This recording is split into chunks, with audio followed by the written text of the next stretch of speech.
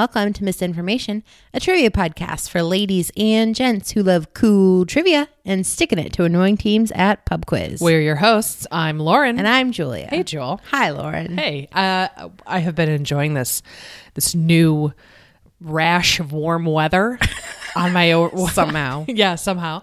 On my way over here, I saw a man like dancing down the street, literally. And while I was at the stoplight, I realized he was not actually listening to music. He was just insane. So He was overcome by the spirit of the vernal equinox. yes, exactly. And actually like a cartoon dance down the street, and then he stopped. And then he had his arms out like, "Come at me, bro," and was like talking to himself. Oh. So that's my neighborhood. What a great omen.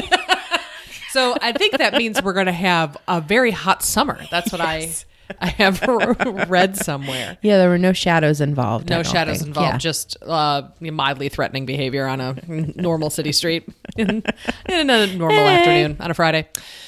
So we've taken a lot of ideas into consideration for topics. Yes.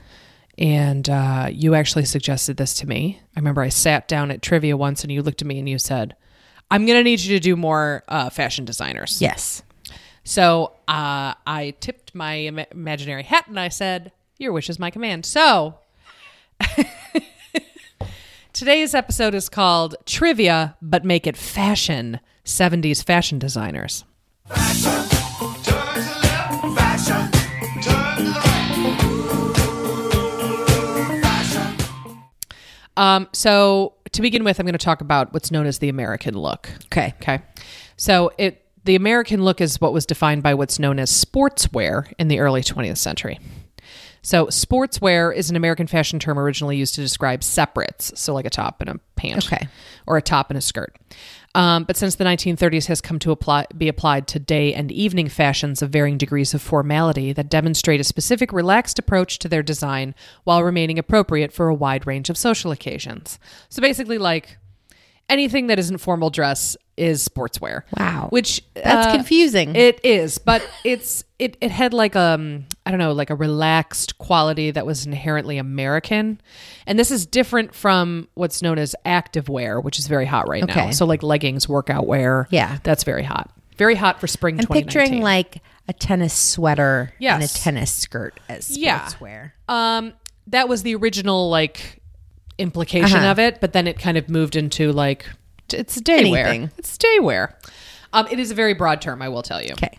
So sportswear became the defining look for American fashion by mid-century and marked the turning point from American designers copying French fashions to Americans becoming influential in their own right. So the French fashions were very like stodgy and very like well-tailored, very expensive, and a lot of expensive fabrics.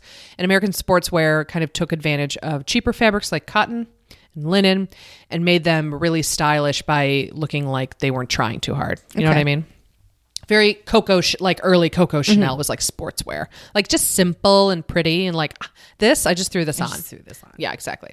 So we're going to start firstly with Don Emilio Pucci, Marchese di Bersento.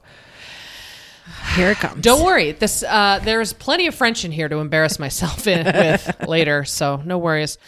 He was born November 20th, 1914 in Naples to one of Florence's oldest noble families, and he would live and work in Pucci Palace in Florence for much of his life. Pucci Palace. Pucci Palace. Come on down to the Pucci Palace. Get yourself a pooch. We got Yes. pooches all sizes. Oh, all sizes of pooches. He was a keen sportsman who swam, skied, fenced, played tennis, and raced cars. So very Italian. So Italian. So Italian. At the age of 17, he traveled to Lake Placid, New York as part of the Italian team at the 1932 Winter Olympics. Sweet. But he did not compete. After 2 years at the University of Milan, he studied agriculture at the University of Georgia in Athens, Georgia, where he became a member of the Demosthenian Literary Society. I don't know what that is, but it sounds like a lot of smart people getting together and talking about literature. A salon, if you will. A salon, yes. A real Algonquin round table, if you will. That's a little throwback for you. That's a little throwback. So if you didn't hear last week's, it was very good. In 1935, he was given a full scholarship to Reed College in Oregon in return for developing a college ski team, because skiing was like his thing. Okay. He earned an MA in social science from Reed in 1937 and was awarded his doctorate in political science from the University of Florence the same year. So he is very rich. He is he's very politically active. He's traveling all over the world. And life is good for Emilio Pucci, Marchese di Barcento. Over at the Pucci Palace. The Pucci Palace, yeah. And, he'd go to the Pucci Palace in the summers and enjoy his... You must summer at the Pucci Palace. Exactly. He'd enjoy his Pucci gardens and his Pucci garage full of Pucci cars. That's a funny word. In 1938, he joined the Italian Air Force and served as a torpedo bomber pilot during World War II, rising to the rank of captain and decorated for valor by the time he left to pursue his fashion career. But that was for the wrong side. Let's see. Yes, it was. So during the war, he became a confidant of Benito Mussolini's eldest daughter, Edda. And Pucci played a key role in the plan to save her husband, Mussolini's former foreign minister, Count Galeazzo Ciano, who was on trial for his part in the removal of Mussolini from power in 1943. So he was kind of a good guy. Okay. So the plan involved delivering some of Ciano's papers, which were highly critical of Mussolini, to the Gestapo so that they could be bartered for Ciano's life. After Hitler vetoed the scheme, Pucci drove Edda to the Swiss border on January 9th, 1944, and ensured her escape. Pucci then attempted to flee to Switzerland himself, but he was arrested and transported to San Vittore prison in Milan. He's at the Pucci prison. He's at the Pucci prison. Oh, no, I'm sorry. It's the San Vittore prison. But at the time when he was there, Pucci prison. He was tortured there by the Gestapo in a futile attempt to extract information. He then managed to escape and reach Switzerland, where he remained until the end of the war. So this is all, he did all of this before He's like 30 years old. Yeah. So the first clothes designed by Pucci were for the Reed College skiing team, and his designs came to wider attention in 1947 when he was on leave in Zermatt, Switzerland.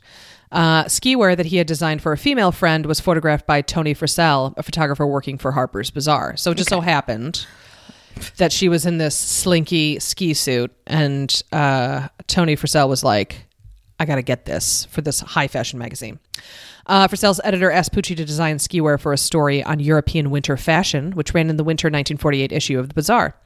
Pucci was the first person to design a one-piece ski suit. Okay. So that's like a big snow suit? More like a slinky skiing cat suit made of stretchy material. Was it functional as a ski suit, or is that more for après ski? It's more après ski, yes. So it's more for hanging out in the lodge and drinking martinis than it is for actually skiing down the mountain. Okay, yeah, got you. But it was a ski suit as one piece. So people were like, I must have it. It's so beautiful. So although there had been some experiments with stretch fabrics in Europe before the war, Pucci's sleek designs caused a sensation, and he received several offers from American manufacturers to produce them. Instead, he left the Air Force and set up an haute couture house in the fashionable resort of Canzone del Mare on the Isle of Capri, as we all have done at one time or another in our lives. So incidentally, he used his knowledge of stretch fabrics to produce a swimwear line in 1949. Naturally. But he soon moved on to other items such as brightly colored, boldly patterned silk scarves, which he is still, the fashion house is still very well known for it today. Yes. I own a Pucci scarf. Sometimes I wear it around my head. I'm not... Brag a little. I am a little, I am not as fashionable as most people to tie it around my neck, like an airline stewardess. Like an airline stewardess. I was going to say like a Boston Brahmin type, like high-end person. But a stewardess works too. So Stanley Marcus of Neiman Marcus encouraged him to use the designs in blouses and then a popular line of wrinkle-free printed silk dresses. He used silk jersey specifically, which is made of, it's silk that's cut on the bias. And so it's stretchy and form-fitting and also very washable and wearable. Okay. Because does silk wrinkle? It does not. Okay. Yeah, it's very nice. It doesn't breathe that great, which is very 70s, but either way. Pucci added a boutique in Rome as business thrived, helped by Capri's role as destination for the international jet set. So he was like right in the middle of rich people. So by the early 1950s, Pucci was achieving international recognition, receiving the Neiman Marcus Award in Dallas and the Burdine Sunshine Award in Miami. And by the Got the Burdine Sunshine Award? the Burdine Sunshine Award in Miami for being so fabulous. By the 1960s, Pucci was further thrust into greater status when Marilyn Monroe became a fan.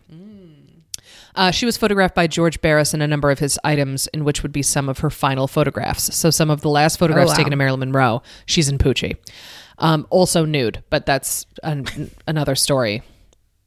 It was a nude photo shoot, but also she had some Pucci clothes too that she was wearing. Okay. We'll talk about that. All right. As the decade progressed, his designs were worn by everyone from Sophia Loren to Jackie Kennedy and later day pop icons such as Madonna in the early 1990s. In fashion history, especially during the period of the 1950s and 1960s, Pucci was a perfect transition example between luxurious couture and ready-to-wear in Europe and North America. So in February 1959, he married Cristina Nanni from Rome, about whom he later remarked, quote, "I married a Botticelli." Is that good? I don't know. I've been looking at this line for the past couple of days, and I'm like, I don't know if that means like, oh, I married a beautiful, voluptuous woman. Yeah. Look at how gorgeous she is. Or was he like, I married a Botticelli? You know what I mean? Like, He could have married a Picasso. he could have married a Picasso. Exactly. Yes. So they had two children, Alessandro and Ladomia. Alessandro died in a car crash in 1998, 6 years after his father died. But back to his earlier days. In 1965, New York ad agency Jack Tinker and Associates was hired by Braniff International Airways to update their image. The agency's Mary Wells hired Alexander Gerard to remodel the terminals and Pucci to design new clothes for the air hostesses. Well, he already knew how to do a scarf. Yeah, so done. The rest of the outfit just makes itself. Wait till you hear about what the outfits look like. As the ads put it, it was, quote, the end of the plain plane. Yes, very good play on words. Pucci would end up designing 6 complete collections for Braniff hostesses, pilots, and ground crew between 65 and 74. A mark of his impact was that by 68, Barbie had versions of all his first 4 uniforms. These avant-garde creations were designed as individual components to be added or removed as weather dictated. The uniforms included turtlenecks, t-shirts, crop jackets, and culottes. Among the more unusual innovations was a bubble helmet, which was a clear plastic hood worn by flight attendants between terminal buildings and aircraft to protect their hairdos from rain and the blast of jet engines. I'm going to show you a picture, and they are literally like, when you hear that description, you're like, oh, it's like a plastic, like you see an old lady wear to the grocery store around her head. No, it was literally like a space helmet that was like around their head that they would like click onto their heads. It was crazy. So it was supposed to look like space age. Yeah. You know, Future. modern 60s. So there were 2 designs of the bubble helmet that were dubbed Rain Dome by the Braniff Airways. Pucci also incorporated Gerard's BI logo into some of his prints. So Emilio Pucci was very into like signing his prints. And that's why, and I'll talk a little bit more about this, but his work is still very recognizable and easy to identify. So Pucci's influence also extended to the moon. What? Yes. Oh, let me tell you. He suggested the 3 bird motif for the design of the Apollo 15 mission patch, although the crew replaced his blues and greens with a more patriotic red, white, and blue. So he designed the mission patch for Apollo 15. Okay. So he died in 1992 of a heart attack. And his daughter, Ladomia Pucci, continued to design under the Pucci name. And the French LVMH luxury goods empire acquired 67% of Pucci in the year 2000. Ladomia became image director while LVMH brought in major designers such as Christian Lacroix, who was the creative director from 2002 to 2005. And in October 2005, Matthew Williamson and Peter Dundas from 2009 to 2015, and Massimo Giorgetti from 2015 to 2017. Unfortunately, there is currently no head designer for the House of Pucci. Are they just reusing old designs? They're using like a team of designers, which all fashion houses have, but usually you have like a head designer who's like, okay, we're going to do like, these are the color schemes. And like, this is the general like look I want to go for. Yeah. Sheep. It's all sheep all the time. Fluffy sheep. That's what I want. Shorn sheep. Jumping oh my God. sheep. Jumping sheep. We're sleeping. There's pillows. It's like a Serta mattress commercial. So fashion. Honestly, we could do this. We could do this. I mean, we had a vision, boom, right there, right off the bat.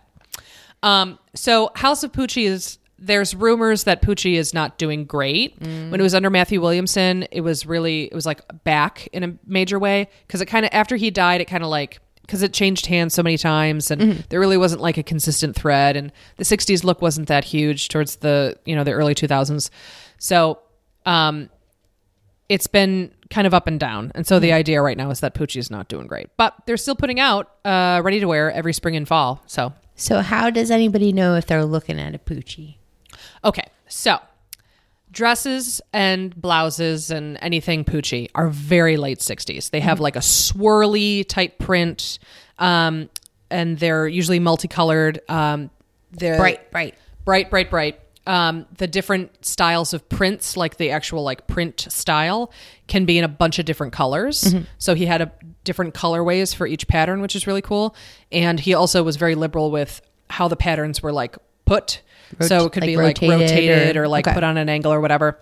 Or like cutaway, so you could do like a border on the bottom of a blouse or a dress, or like make the back different from the front, which is really cool. They were printed on silk jersey almost universally, sometimes on velvet for winter, but 9 times out of 10 it was silk jersey. Simple cuts like shift dresses, maxis, and button-up blouses, just like dead simple stuff, usually unlined. And a great way to idea Pucci is to look for his signature in the print. He signed it Emilio, his first name. So somebody like Nancy Sinatra with her white boots that are made for walking. Exactly. You can see her in a little shift dress, little like tent looking thing, in like a wild like yellow, hot pink, green, and then little white boots, and then you're like, oh my God, that's a Pucci. But if you think you found a Pucci like in a vintage store or whatever, you just got to kind of like look around and you'll see the Emilio like signature. Cool. Yeah, very easy to find. So next up, Roy Helston Frowick, born April 23rd, 1932 in Des Moines, Iowa, aka Halston. One word, Halston.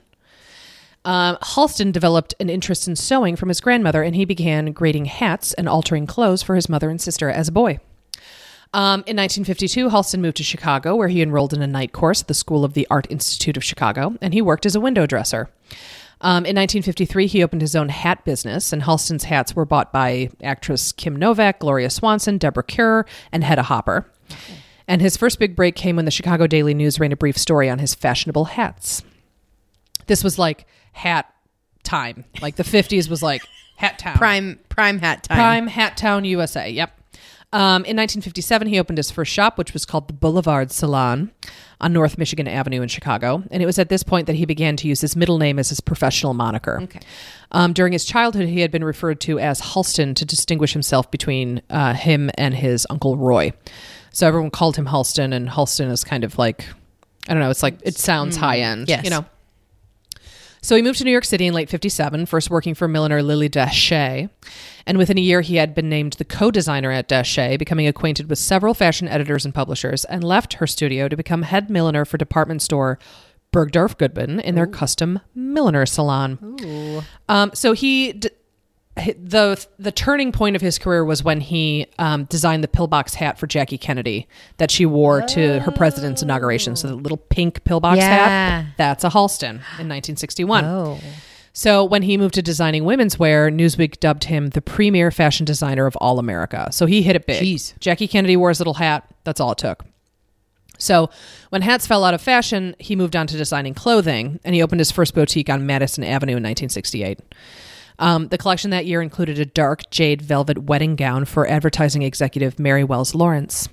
And she was married to the CEO of Braniff International Airways. Oh. Wait a second. Yeah. His name was Harding Lawrence, and she would be instrumental in bringing Halston to Braniff in 1976 to design Braniff's hostess, pilot, ticket agent, and ground personnel uniforms. So this was after Pucci did it? This was after Pucci, yep. Apparently, Braniff was all about partnering with fashion designers to make their hostess uniforms. That's kind of fun. fun. It's very strange. So he launched his first ready-to-wear line, Halston Limited, in 1969. Halston's designs were usually simple and minimalist, but sophisticated, glamorous, but also comfortable at the same time. He liked to use soft, luxurious fabric like silk and chiffon, And he later told Vogue that he got rid of, quote, all the extra details that didn't work, bows that didn't tie, buttons that didn't button, zippers that didn't zip, wrap dresses that didn't wrap. I've always hated things that don't work. Good. I love that. Yeah. I He hate was- when there's like extra tassels on Oh, things. yeah, I know. That's you Ugh. hate that so much. Get outta Yeah. here. Yeah, well, then you would love a Halston. Okay. Halston is dead simple. You know, like a 70s maxi dress with a strong shoulder and it goes straight down. You got like that little belt, like buckle belt thing with like maybe a little shiny something. That is like so bauble. Halston. Little bauble. He always worked in like black bone taupe. Jumpsuits? Jumpsuits, yep, long jumpsuits, really deep V necklines, that kind of thing. Very like sexy Studio 54 type look. Yep. So another design characteristic was the use of bias. So he believed that clothes cut and sewn from the bias of every fabric can develop a sexy, polished image. I gotta tell you, I don't know what that means. Okay, I'm going to tell you what that means. So, in like a fabric, you got a warp and a weft, right? Okay. So She's making motions like she took her, yeah, like she made her fingers into a waffle fry. yeah. I did. That's what I did. So you've got the warp running horizontal and the weft running vertical, or vice versa. I don't remember what it is. Depends. So You could rotate it. you can rotate it. Doesn't matter. Warp and weft.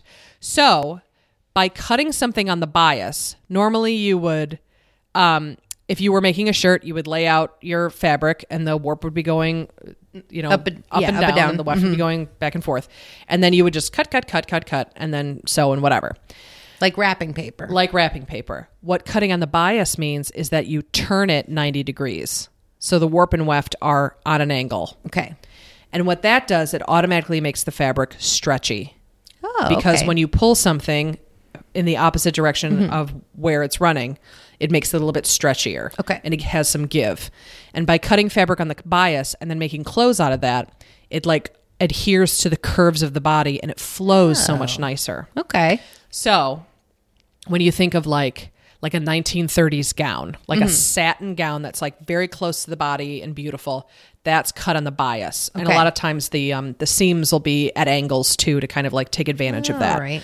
And so it's very flattering. It's a very flattering way to cut fabric and make just about any type of fabric more comfortable and like easier to work with. Okay.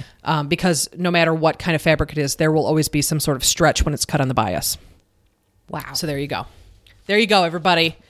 Jeff Mayer taught me that. Thank you, Jeff. He doesn't listen to this podcast. So in past history, people had the interpretation that shows a woman's body shape was mainly through the curve of the clothing. Halston changed the fitted silhouette and created a new definition of showing the female body shape by allowing the natural flow of the fabric to create its own shape. So this idea of instead of tailoring something so tight to the body to actually show a woman's shape, cutting it on the bias allowed the fabric to kind of flow over your body to make it a little bit more flattering. Okay. And it would still be sexy without being like stuck to your Okay. person.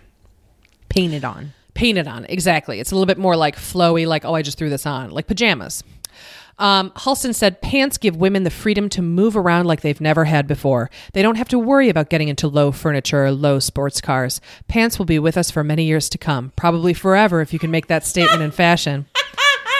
Pants! Pants! I did it! I made pants for the first time. That's what I They'll did. be with us for many years to come. I mean, I'm not going to make a statement, but we're going to be wearing pants for a while. So this is like early 70s. Like everyone, if you wanted to wear a dress, you wore a dress. Like Yeah. only like super fashionable women wore pants all the time, you know, Well, like, or lesbians. when you watch like award shows and there's a lady in like a tuxedo, it's always kind of like It's you still don't shocking. expect it. Yeah, it's still shocking. So it sounds crazy that he was like, pants. What a thing. As it turns out, it was. Here we go. So, also in the 1970s, his ultra suede suit was a big hit. Okay. So ultra suede is like your couch material. Microfiber. That's Okay. what ultra suede is. So it's not actually suede. It's like regular fabric that's been treated to be kind of felted and soft. And that wasn't used in a major way in clothing until Halston. Okay. So it was not only like like a sexy cut of clothing, but it was also soft to the touch. So it made it like extra glamorous and sexy. So you could reach over to someone and say, and like, this, ooh, what is this, gabardine?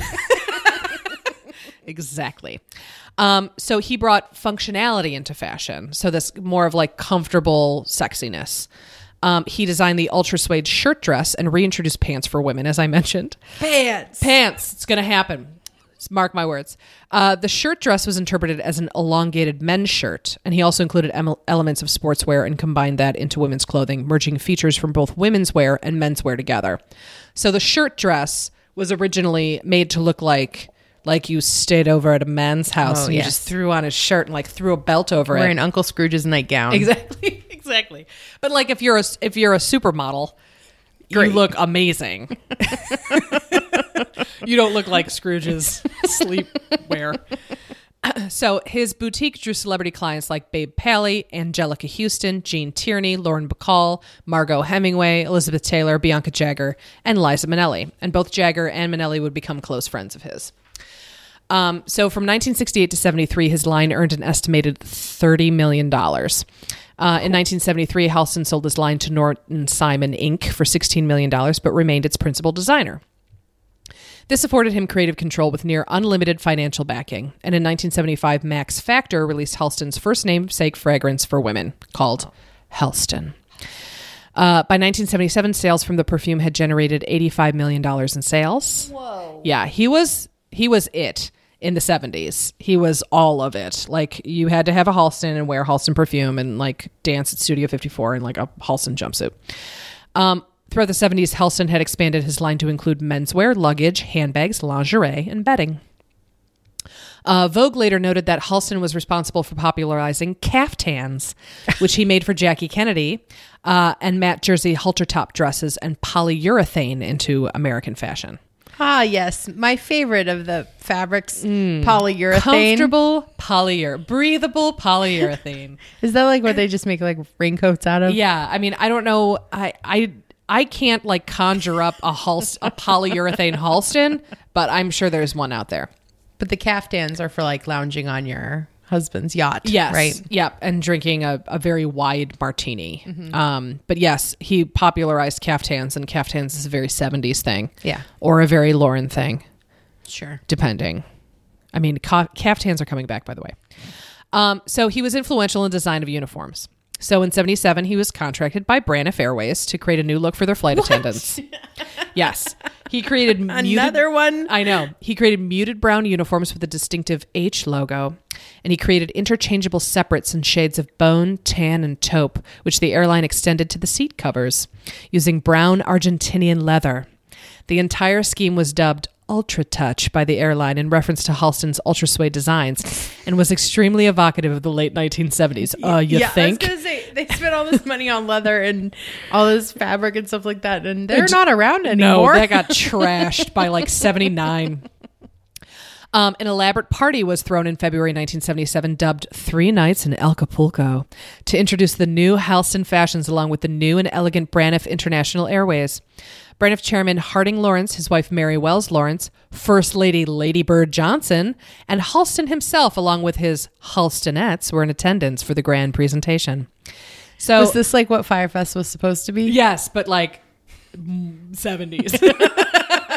So just cocaine, bowls of cocaine. Oh my God, bowls of cocaine is terrible. So Halston's ladies, the women that the models that hung out with him were known as the Halstonettes. Halstonettes. Yes. So they were in attendance for the grand presentation. And these women included Pat Cleveland, Angelica Houston, and Beverly Johnson, among many others. Wow.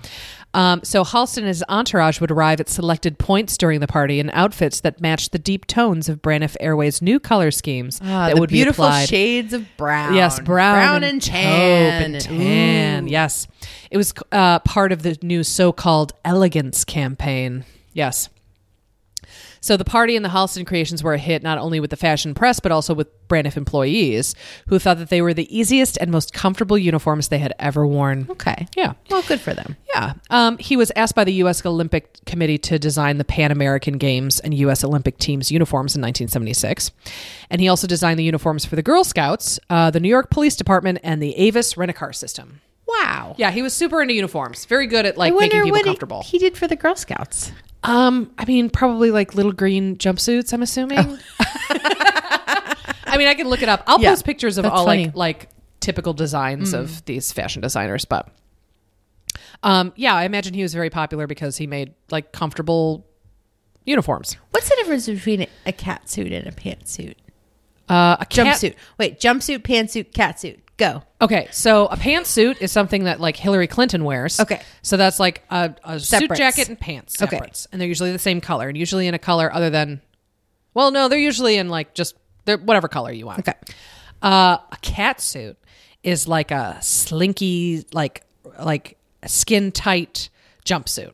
Okay. So that's like like Catwoman. Yes. That's a cat suit. Okay. A jumpsuit is like a cat suit but more comfortable.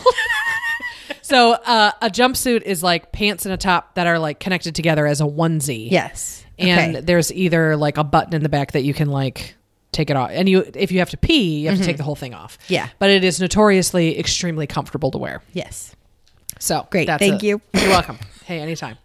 So in 1983, Halston signed a 6-year licensing deal worth a reported $1 billion with the retail chain JCPenney. J.C. Penney. Yes. $1 billion? $1 billion. So the line was called Halston 3. It consisted of affordable clothing, accessories, cosmetics, and perfume ranging from $24 to $200. So at the time, the move was considered controversial as no other high-end designer had ever licensed their designs to a mid-price chain retail store. Wow. While Halston was excited about the deal and felt that it would only expand his brand, the deal damaged his image with high-end fashion retailers who felt that his name had been cheapened. Oh. Bergdorf Goodman at the time dropped his Halston Limited line from their store shortly after plans for Halston 3 were announced. Kind of a jerk move. I know, because they were like, oh, it's not even like fancy anymore. Forget it. If the commoners can wear this, then forget it. We don't even want a part of it. So the Halston 3 line for JCPenney was poorly received and was eventually discontinued. Ooh. However, this would pave the way for other high-end designers to sell their lines at stores of varying price levels in the future. So now you can get Coach at Macy's. You can get, Tom Ford. You can get YSL. You can get any of that You stuff. get fancy things at Target. You can get fancy things at Target. Now, Target did those collaborative lines for a very long time with fashion designers, and they were, I think, really successful for a while. I think the Peter Pilotto line kind of like was the beginning of the end for that because that was not nice. Anyway, so also in 1983, Halston Limited, which was owned by Norton Simon Inc., was acquired by Esmark Inc. And after the acquisition, Halston began to lose control over his namesake company and grew frustrated. Okay. But he still had $1 billion. He still had $1 billion. But as the label changed hands, it would be owned by Playtex International, Beatrice Foods, and 4 other companies. He continued to lose control and by 1984 was banned from creating designs for a Halston enterprise. So he was kicked out of his own company. So he attempted to buy back his company, but Halston Enterprises was eventually acquired by Revlon in 1986. Okay. And he was paid a salary by Revlon, but had stopped designing clothing for the company and continued designing for family and friends, most notably Liza Minnelli and Martha Graham, Okay. the choreographer. The line continued on with various designers until about 1990 when Revlon discontinued the clothing portion of the line but continued selling Halston perfumes. So in 1988, Halston tested positive for HIV. And after his health began to fail, he moved to San Francisco where he was cared for by his family. And on March 26, 1990, he died of Kaposi sarcoma, an AIDS-defining illness, at the Pacific Presbyterian Medical Center in San Francisco. His remains were cremated. And in 2010, Halston was the subject of the documentary called Ultra Suede in Search of Halston. So again, Halston clothing is very like easy breezy, like comfortable jumpsuits, long maxi dresses, very, very 70s. If you can imagine like Diana Ross wearing something, that's definitely like a very Halston-esque kind of look. Halston and the Halstonettes were like key people in the Studio 54 era. He would like roll up with all of these supermodels like on his arm and like hanging off him, and they would dance and do cocaine, and it was like the best time ever. So now my third fashion designer is Yves-Henri Donat Mathieu Saint Laurent, born August 1st, 1936 in Oran, French Algeria, to French parents. Oh, in Algeria. Yes. Okay. His parents were named Charles and Lucienne André Mathieu Saint Laurent. He grew up in a villa by the Mediterranean with his two younger sisters, Michelle and Brigitte. Brigitte. Michelle and Brigitte. They're not mentioned again. Saint Laurent liked to create intricate paper dolls, and by his early teen years, he was designing dresses for his mother and sisters. Common theme. At the age of 17, Saint Laurent moved to Paris and enrolled at the Chambre syndicale de la haute couture, where his designs quickly gained notice. In 1953, Saint Laurent submitted 3 sketches to a contest for young fashion designers organized by the International Wool Secretariat. Have you heard the Wool Secretariat? Have you heard of the Wool Secretariat? Big wool, big sheep, if you will. Sheep. Ooh, sexy sheep. We're coming back to the sexy sheep. Fashion sheep. So Barney. So he won 3rd place. Subsequently, he was invited to attend the award ceremony held in Paris in December of that same year. And during his stay in Paris, Saint Laurent met Michel de Brunhoff, who was the then editor-in-chief of the French edition of Vogue magazine and a connection of his father. Okay. De Brunhoff, known by some as a considerate person who encouraged new talent, was impressed by the sketches Saint Laurent brought with him and suggested he become a fashion designer. Oh, okay. Saint Laurent would eventually consider a course of study at the Chambre syndicale, the council which regulates the haute couture industry and provides training to its employees. Saint Laurent followed his advice and, leaving Oran for Paris after graduation, began his studies there and eventually graduated as a star pupil. For more information on the Chambre syndicale de haute couture, you can listen to episode 6, Fashion Kills. Thank you. That's my first round of fashion stuff, and will not be the last. So later that same year, he entered the International Wool Secretariat competition again and won, beating out his friend Fernando Sanchez and young German student Karl Lagerfeld. Ugh. That's how old Karl Lagerfeld was. So shortly after his win, he brought a number of sketches to de Brunhoff, who recognized close similarities to sketches he had been shown that morning by Christian Dior. Knowing that Dior had created the sketches that morning and that the young man could not have seen them, de Brunhoff sent him to Dior, who hired him on the spot. Because they had the same design sensibility was the idea. Not like she thought somebody had copied something from someone else. No, he definitely they both had the same kind of fashion sensibility, and he was like, you should work for Dior. So although Dior recognized his talent immediately, Saint Laurent spent his first year at the House of Dior on mundane tasks, such as decorating the studio and designing accessories. Like an intern. He basically treated him like an intern. So eventually, however, he was allowed to submit sketches for the couture collection, and with every passing season, more of his sketches were accepted by Dior. In August 1957, Dior met with Saint Laurent's mother to tell her that he had chosen Saint Laurent to succeed him as a designer. His mother later said that she had been confused by the remark, as Dior was only 52 years old at the time. Both she and her son were surprised when in October of that year, Dior died at a health spa in northern Italy of a massive heart attack. If you remember, it was either a bone, like a fish bone in his sandwich, or he was having sex. Either way, he died of a heart attack. Again, either way, a bone 6. was involved. Yes, either way, a bone was involved. So, in 1957, Saint Laurent found himself at age 21 the head designer of the House of Dior. Wow. At 21? At 21, in one of the greatest modern fashion houses ever. Mm-hmm. The first high fashion house that made a major impact in 20 and 21st century fashion. At 21, he was the head of this fashion house. Oh my gosh. 21-year-olds can't tie their own shoes anything nowadays. No. So his spring 1958 collection almost certainly saved the enterprise from financial ruin. The straight line of his creations, softer version of Dior's new look, catapulted him to international stardom with what would later be known as the trapeze dress. Okay. So trapeze dress is basically very unflattering on anybody except for a 6 foot tall supermodel. So trapeze dress, you imagine so you got a dress on. Mm-hmm. Instead of it coming from your armpits to your waist and there being a defined waist, and then from your waist there is a skirt that goes down, either an A-line where it kind of flows free from the hip, mm-hmm. or it's curved down to skim your body. A trapeze dress, instead of the skirt starting at the waist, it starts at the armpits. Mm-hmm. So the idea is that it creates a very clean line and a very flowy shape without a lot of bells and whistles. But again, if you have breasts or any kind of curve, or a broad shoulder, or a big butt, or whatever, it just You look like you're wearing like a baby doll dress.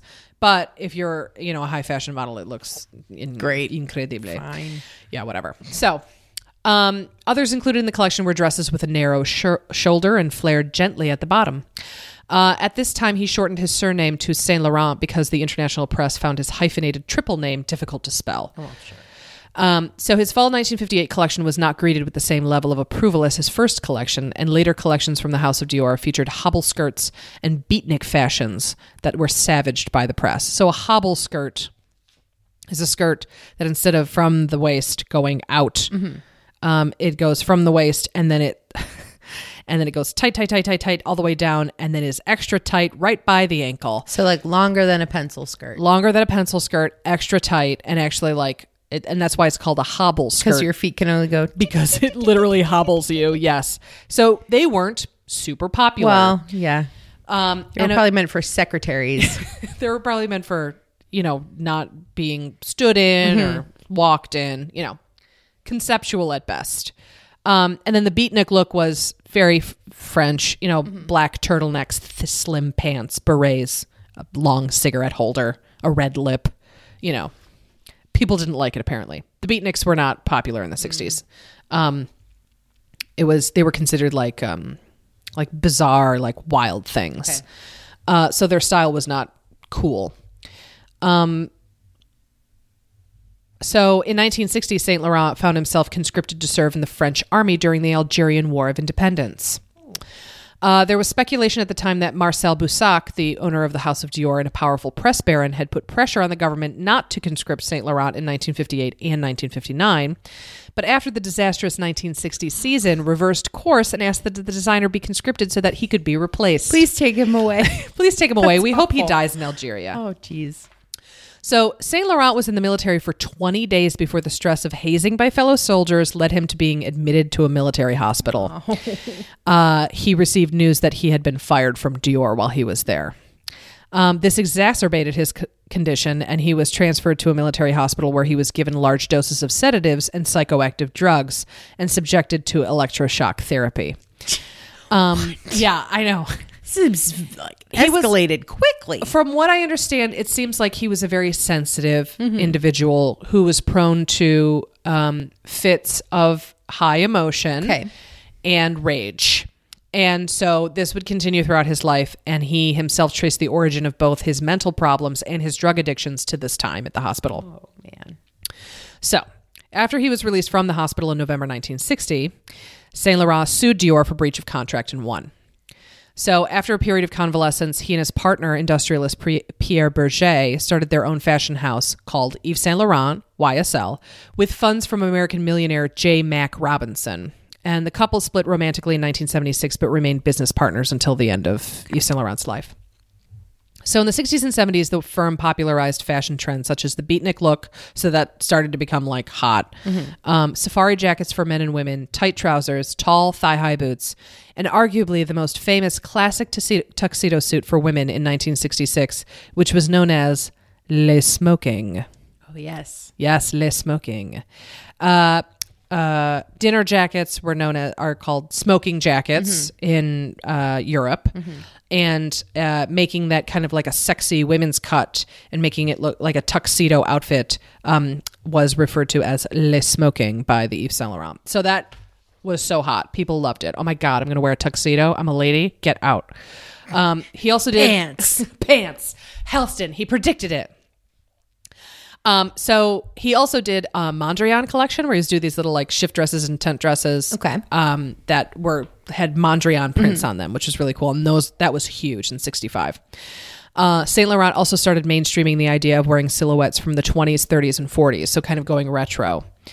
And this was the first time that this was like happening in fashion where people were looking back in a major way. Yves Saint Laurent brought in new changes to the fashion industry in the 60s and 70s, and he opened his pret-a-porter house, YSL Rive Gauche, in 1967, where he was starting to shift his focus from haute couture to ready-to-wear. So pret-a-porter, which is just ready-to-wear, which is just cheaper. And I mentioned this in episode 6, where ready-to-wear is made with machines and it's a little bit more industrialized, and so the clothing is cheaper, while haute couture is made by hand. Every aspect of it is made by hand. So he was kind of focusing on like getting more of his fashions out into the world and making more money, frankly. So he was the first French couturier to come out with a full ready-to-wear line, and his first customer was Catherine Deneuve. Oh. Yeah. You may have heard of her, French actress. So during the 60s and 70s, he was considered one of Paris's jet set, and he was often seen at clubs in France and New York City, such as Regine's and Studio 54, and was known to be both a heavy drinker and a frequent user of cocaine. That tracks. Yeah. When he was not actively supervising the preparation of a collection, he spent time at his villa in Marrakesh, Morocco. The ready-to-wear line became extremely popular with the public, if not with the critics, and eventually earned many times more for Saint Laurent and Berger than the haute couture line. Oh, wow. However, Saint Laurent, whose health had been precarious for years, became erratic under the pressure of designing 2 haute couture and 2 ready-to-wear collections every year, which, to be fair, Karl Lagerfeld was doing every year. Yeah. He was doing 2 haute couture, 2 ready-to-wear, and like 96 looks per, which is insane. Yeah. And granted, he had a team, and Chanel is just one of the biggest, most insane fashion houses you can even like get behind. So he wasn't just like alone sketching, but the fact that Chanel was putting out that many, and there are almost no haute couture houses that are doing at that level anymore, is kind of amazing. So back to Yves Saint Laurent. So he increasingly turned to alcohol and drugs, and at some shows he could barely walk down the runway at the end of the show, and he had to be supported by models. And they are not strong. I don't know if you've ever seen a model, but they're not strong. So after a disastrous 1987 ready-to-wear show in New York City, which featured a $100,000 jeweled casual jacket, only days after the Black Monday stock market crash, so it seemed a little tone deaf at the time, he turned over the responsibility of the ready-to-wear line to his assistants. And although the line remained popular with his fans, it was soon dismissed as boring by the press. So in 1983, Saint Laurent became the first living fashion designer to be honored by the Metropolitan Museum of Art with a solo exhibition. In 2001, he was awarded the rank of the Honorable Legion by French President Jacques Chirac. And Saint Laurent retired in 2002 and became increasingly reclusive, living at his homes in Normandy and Morocco with his pet French bulldog, Moujik. A favorite among his favorite female clientele, Saint Laurent had numerous muses that inspired his work. Chief among them was Victoire Dutrelot, who once said of Saint Laurent, "He didn't love women, he used them." Oh, shoot. Yeah. He was apparently very violent. He would throw things at people. He would like fly into rages. He was very abusive to his muses. He didn't really treat them like people. But because he was like a fashion genius for whatever that means, he kind of got away with it, which is shitty. I mean, and I feel like nowadays, I was actually just talking about this with my coworker, Andrew, that like this idea of like the creative genius, either an artist or a designer or whatever, there are fewer and fewer people now who will put up with their garbage just because they're a genius. Like that sheen is kind of off of those fields. And so people can, especially women, feel a little bit more comfortable standing up to giants of the industry and say, no, actually, no, you can't talk to me like that. Like just, you can, still put out good work and not like scream at me or beat me or whatever you do. So that thankfully is becoming less of a thing. Good job, everyone. Yeah. Yay. Good job, everybody. It took till 2019 for this to happen. Among Saint Laurent's other muses was Lulu de la Falaise, who is the daughter of a French marquis and an Anglo-Irish fashion model. She also designed scarves. She died recently, a couple of years ago. And she also designed jewelry. She was cool. Okay. Also Somali supermodel Iman, whom he once described as his, quote, dream woman, wife of David Bowie, but also an incredible model and activist and makeup. Oh, yeah. Yeah, she has her whole line of makeup, like I think it's called International Beauty or something like that. But she was the first makeup, I guess she's not an artist, designer, makeup, like CEO. Yeah, you know what I'm talking about? Yeah. Entrepreneur. Sure. Makeup entrepreneur who created makeup for darker skinned women. So she's known for that and not just being David Bowie's wife. I apologize for that. Also, the aforementioned French actress Catherine Deneuve was also his muse. He died on June 1st, 2008 of brain cancer at his residence in Paris. According to the New York Times, a few days prior, he and Berger had been joined in a civil union. When Saint Laurent was diagnosed as terminal, with only 1 or 2 weeks left to live, Berger and the doctor mutually decided that it would be better for him not to know of his impending death. Oh, wow. Berger said, quote, "I have the belief that Yves would not be strong enough to accept that." Yeah. His body was cremated and his ashes were scattered in Marrakesh in the Majorelle Garden, a residence and botanical garden that he owned with Berger since 1980 and often visited to find inspiration and refuge. Berger said at the funeral service, quote, "But I also know that I will never forget what I owe you and that one day I will join you under the Moroccan palms." So, Yves Saint Laurent as a fashion house. So Yves Saint Laurent is probably best known for reworking their brand every couple of years, especially most recently. So it's been known and branded alternately as Yves Saint Laurent, YSL, and currently it's known as just Saint Laurent. Okay. Famous designers who have been creative directors for YSL include Tom Ford and Eddie Slimane. And it is currently helmed by designer Anthony Vaccarello. And it's still very big. It makes a ton of money. I don't know how often they do haute couture anymore, but they definitely do at least ready-to-wear line every spring and fall. I feel like I've seen cosmetics and perfume. Yes. So that's another thing. So YSL, a lot of fashion houses have branched into like accessories, but most often and more recently, they're branching into makeup. And makeup is like they're making bank on that stuff. Because it costs 25 cents to manufacture. Yeah, a tube 25 of cents to lipstick. manufacture, and you're buying a $38 lip gloss or whatever. And people pick it up because the packaging is very heavy. It feels very luxurious. YSL is, well known as having like pretty high-end makeup. It's good stuff. Tom Ford, though, is like the tip top of designer makeup. Okay. Like I once got a 2-ended like black eyeliner, a Tom Ford black eyeliner. It was heavy. It felt like jewelry. It was amazing. Cool to the touch. It made the best, sharpest, most beautiful black wing you've ever seen. I still have it. It dried out 3 years ago. I still have it. Every so often I pull it out of my thing and I'm like, oh, Tom Ford. Hold it. I hold it. I hold it close to my face and I just kind of gently. Yeah, it's very high end, very good. Chanel too is very high end. Their nail polish is like huge. Right. So yeah. So that's 70s fashion designers in kind of a little nutshell for you. Thank you. Maybe I'll do 80s soon. We'll see. Oh, boy. We'll see. So my quiz today is called Studio 54, a quiz on the Hollywood studio system and events in 1954. Yes. Okay. Question number 1. July 19th, 1954 was the date of the release of the first single entitled That's All Right by this rock and roller who would go on to dominate music, movies, and the hearts and minds of conspiracy theorists everywhere. Name him. Question number 2. The studio system in Hollywood basically ran movie making for the majority of the 20th century. The first huge success of the Warner Brothers studio was also the first feature-length talkie, which debuted in 1927. Warm up that voice and tell me what the name of that movie was. Question number 3. January 21st, 1954. The first nuclear-powered submarine, the USS Nautilus, was launched in Groton, Connecticut. The person smashing the champagne bottle was none other than the First Lady of the United States. What was her name? Question number 4. The major studios in the system were known as the Big Five: Fox Film Corporation, Paramount Pictures, RKO Radio Pictures, Warner Brothers, and what lion of the film industry? Question number 5. September 3rd, 1954. Hi-yo!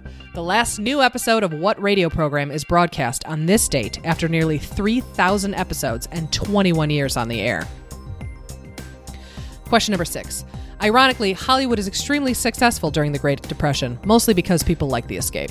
FDR once said of this actress, "When the spirit of the people is lower than at any other time during this depression, it is a splendid thing that for just 15 cents an American can go to a movie and look at the smiling face of a baby and forget his troubles." What sweet singing and dancing baby is he talking about? Question number 7. March 4th, 1954. This Canadian bébé was born on this date and went on to act in movies Waiting for Guffman and Home Alone. But let's be honest, she's best known for her wigs and her pajama vests. Who is this comedienne? Question number 8. The youngest of the Big Five, RKO Pictures, emerged in 1928 after a merger with Radio Corporation of America. RCA's well-known logo of a dog looking confusedly into an Edison phonograph bell was originally a painting done by British artist Francis Barrade, whose title and image was trademarked. What is the title of the painting and subsequent logo? Question number 9. November 28, 1954. The death of this Italian physicist occurred on this day, whom many referred to as the architect of the atom bomb. He was certainly busy during his 53 years, winning the Nobel Prize for Physics in 1938, and even being one of the 16 scientists who have elements named after them. Name him. And finally, question number 10. Often in the studio system, actors and actresses have their names changed by the studios to make them more marketable, meaning white or American sounding. I'm going to name 4 actors' given names and one of their best films, and you tell me what their star name was. 1. Roy Harold Scherer Jr. in Giant. 2. Margarita Carmen Cancino in Gilda. 3rd. Archibald Leach, North by Northwest. And 4th, Marion Morrison, The Quiet Man. I'll give you a minute to think about it, and we'll be right back with answers.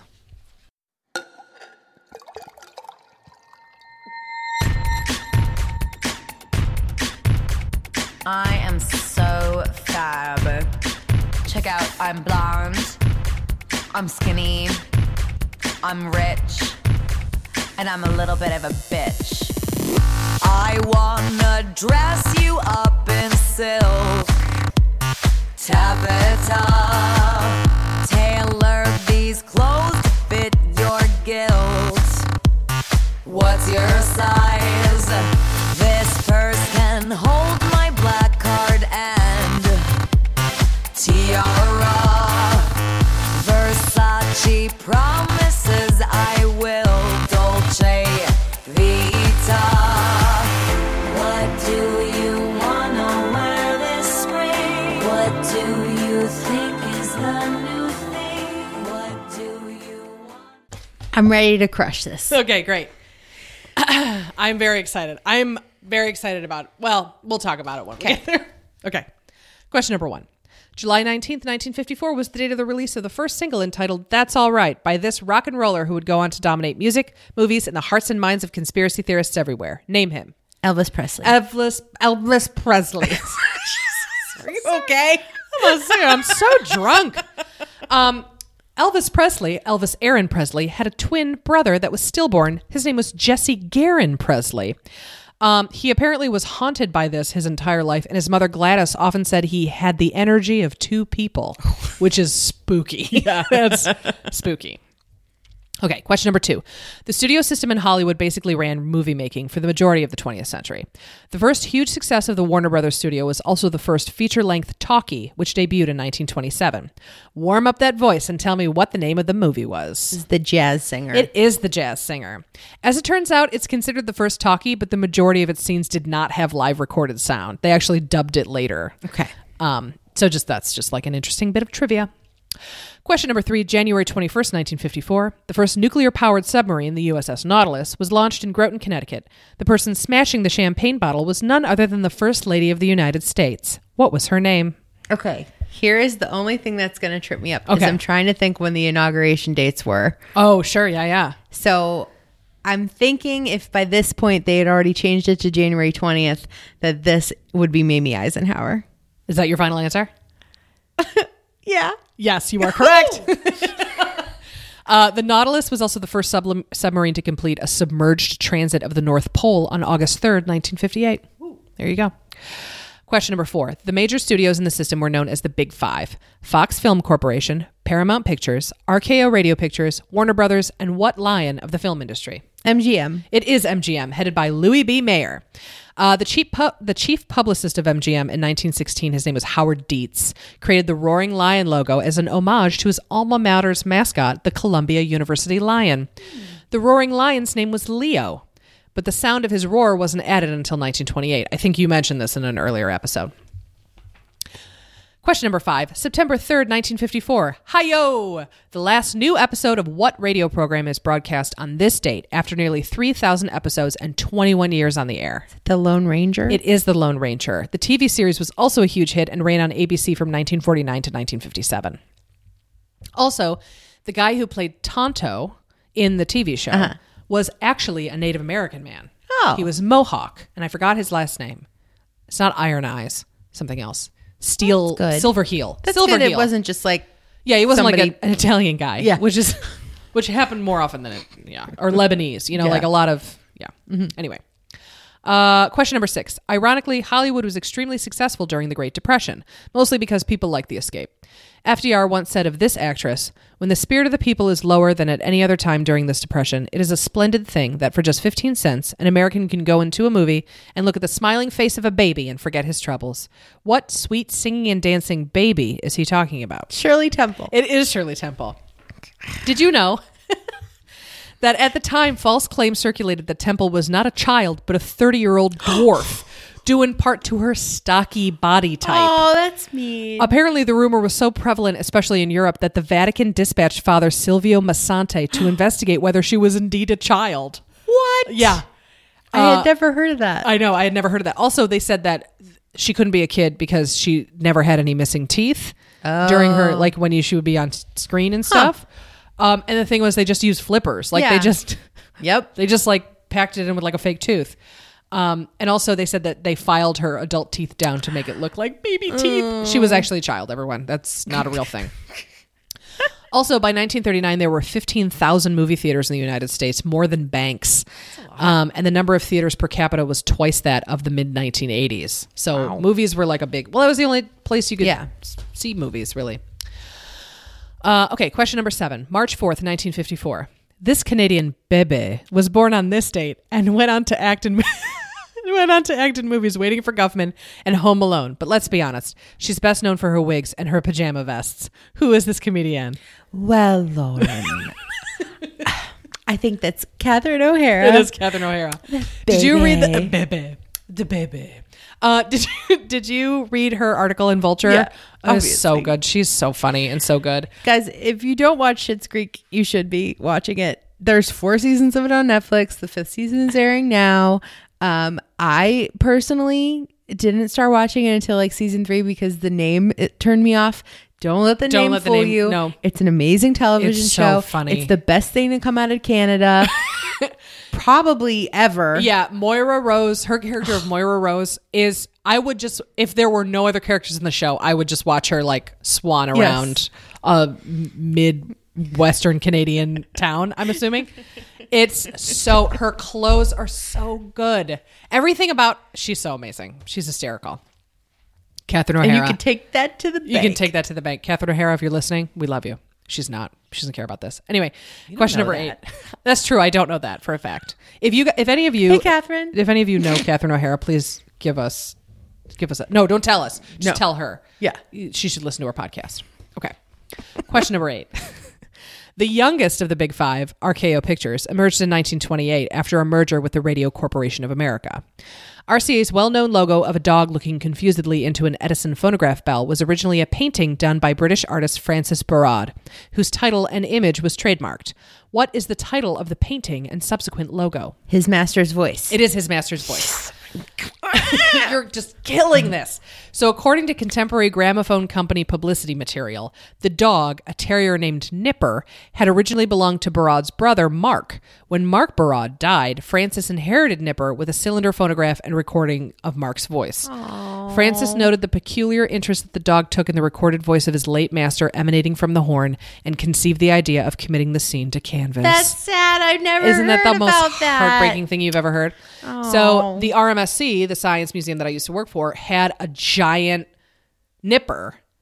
Still has a giant Nipper. I shouldn't say it, but it's like a fiberglass Nipper that was on top of a radio building in Rochester for like the longest time when it was still RCA radio. So we have it they have it. I don't work there anymore. But yeah, he's very cute. We had interns cleaning him at one point. It was very sweet. Okay, question number 9. November 28th, 1954. The death of this Italian physicist occurred on this day, whom many referred to as the architect of the atom bomb. He was certainly busy during his 53 years, winning the Nobel Prize for Physics in 1938, and even being one of 16 scientists who have elements named after them. Name him. Is this Enrico Fermi? It is Enrico Fermi. He discovered the neutrino, which he named, which it makes sense, very Italian. Neutrino. You could just, you got to There's pinch nothing there. Yeah, it's a neutrino. It's nothing. And has the element fermium. Okay, here we go for all the marbles. Okay. Question number 10. Often in the studio system, actors and actresses had their names changed by the studios to make them more marketable, i.e. white or American sounding. I'm going to name 4 actors' given names and one of their best films, and you tell me what their star name was. Okay. Okay, 1. Roy Harold Scherer Jr. and Giant. Give me this one last. Okay. Margarita Carmen Cancino and Gilda. Rita Hayworth. Rita Hayworth, you got it. Archibald Leach, North by Northwest. Cary Grant. Cary Grant. Marion Morrison, The Quiet Man. That's John Wayne. It is John Wayne. Okay. All right, here we go. I'll say it Give one me more this time. name again. Roy Harold Scherer Jr., and he was in Giant. You're sweating. No. This is the closest I've ever been to a perfect game. Okay. I'm stuck between 2. Okay. Roy Harold Scherer Jr. All right.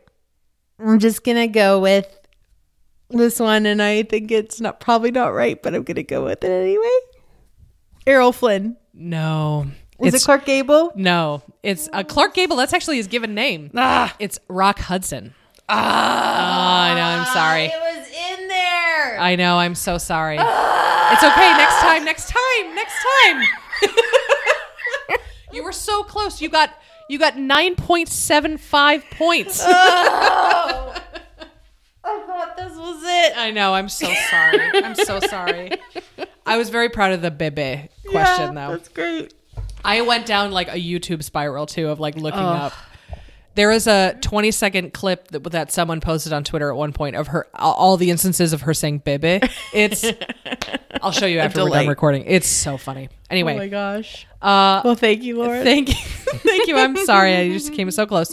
I hope you all also did well on that quiz. And thank you for listening to my 70s fashion designer episode. Let us know how you did.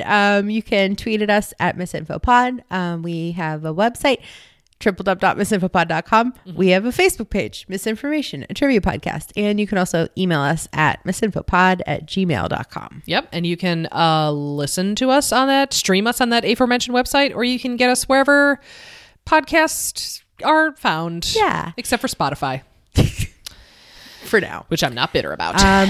Also, from our website and our Twitter page, we have a little link to a PayPal if you want to toss a few bucks our way. That'll help us with our equipment upgrades and keeping the podcast running.